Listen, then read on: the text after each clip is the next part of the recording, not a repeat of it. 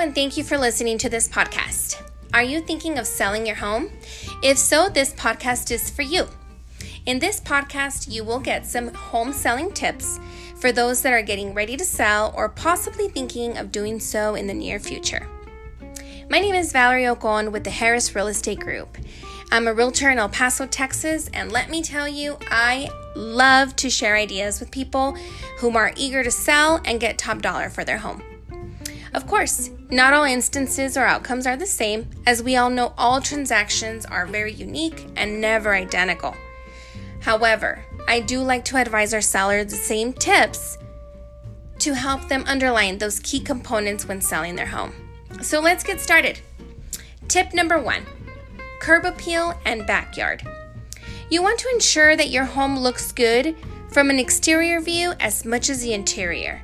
The front of your home should transition that clean element with fresh and maintained landscaping, so make sure to trim the trees, the shrubs, cut the grass, maintain a crisp curb appeal so that it attracts a prospective buyer driving by.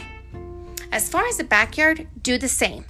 Of course, if you have pets, ensure to maintain by picking up their little or big unsuspected presents they leave you. Tip number 2, declutter. Get rid of things you don't need or aren't permanent to the home. We don't realize how much we have until we start to declutter, and by doing so, you are creating more space and giving that buyer ideas of turning their own space rather than them getting distracted by the rooms if they're too crowded or busy. Tip number 3, natural light is huge. So, clean your windows, interior and exterior, along with the curtains, the blinds, or the shutters. Nowadays, buyers love to save money on energy-efficient windows to cut down heating and cooling bills, so they'll definitely check the windows out. Tip number 4, deep clean the kitchen and deep clean the bathrooms. I have discovered that even the ones that don't like to cook, they really admire a kitchen and the element that it creates. It's the space where gatherings happen throughout the day on a daily basis, and so buyers will look for that space that creates not only the flow of entertaining and its functionality, but more so a clean kitchen. So clean your cabinets, your countertops, pantries, and all the exterior surfaces. This also includes your fridge, like magnets, photos, calendars, etc. There's nothing like clean bathrooms too, so you want to ensure that they are deep cleaned, so roll up your sleeves and get busy. Tip number 5, depersonalize your home.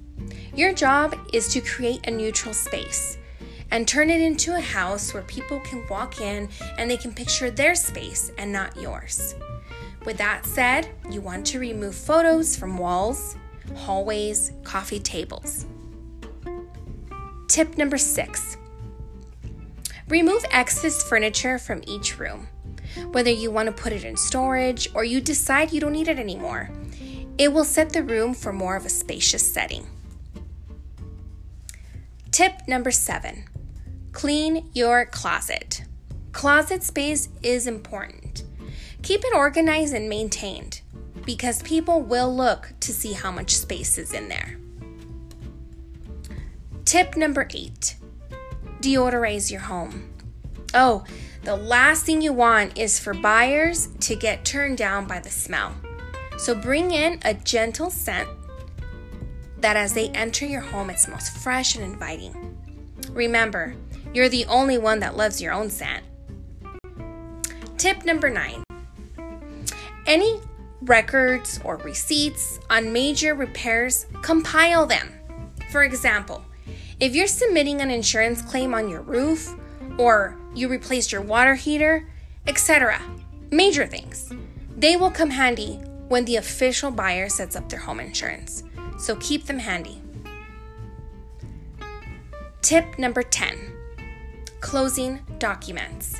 When you closed on your home, you were giving a big folder with important closing documents. If you have them, that will save you some money.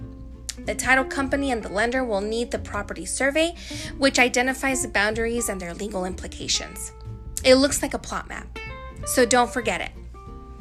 However, be mindful if anything has been modified on the survey it will require a new survey. For example, if you added a pool, that requires a new survey. Well, that's the wrap for the 10 tips of getting your home ready. I hope this podcast was informative and helpful. The Ocon team loves to add value to all of our clients. So stay tuned for more Real Estate 411.